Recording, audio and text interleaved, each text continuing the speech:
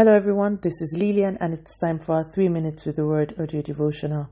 Today's topic is simple and our anchor scripture is taken from the book of 1 Samuel chapter 17 and verse 40. Then he took his staff in his hand and chose 5 smooth stones from the brook and put them in his shepherd's pouch. His sling was in his hand and he approached the Philistine. The last day we brought to an end our mini-series taken from the story of David and Goliath.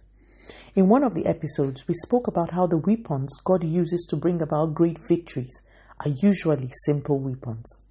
In David's case, all he took to fight a giant were stones and a sling. Today, I want to speak about another battle God has chosen to win using the most simple of weapons. This battle is a battle every mortal must fight. It is the battle for your soul. The Bible makes us understand that by default we are all headed towards destruction except interrupted. All a mortal needs to interrupt this journey to destruction is simple.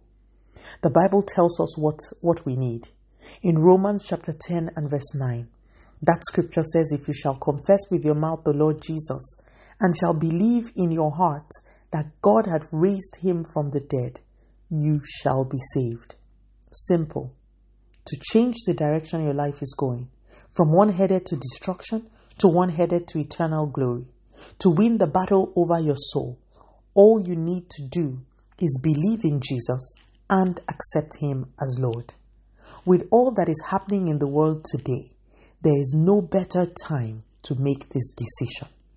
One of two things will happen to every person. A person will either die or be alive when the Messiah will return. At these 2 points, the next phase of life begins. Life does not end here on earth. The real you is not your body. The real you is the being in your body, your spirit. The battle for your spirit is real, but the weapon to win that battle has already been handed over to you. Secure your eternity by accepting Jesus today. And to those who have already made this decision, remember that you accepted Jesus as Lord. A Lord is a master. If Jesus is not the master calling the shots in your life, you may need to check again if you really made the decision in the first place. Jesus is not only Savior, he should be your Lord also. Let us pray. Father, in the name of Jesus, thank you so much for your word. Lord, today I pray for as many who have not yet accepted Jesus as Lord and Savior. I pray for those who are still struggling with doubt.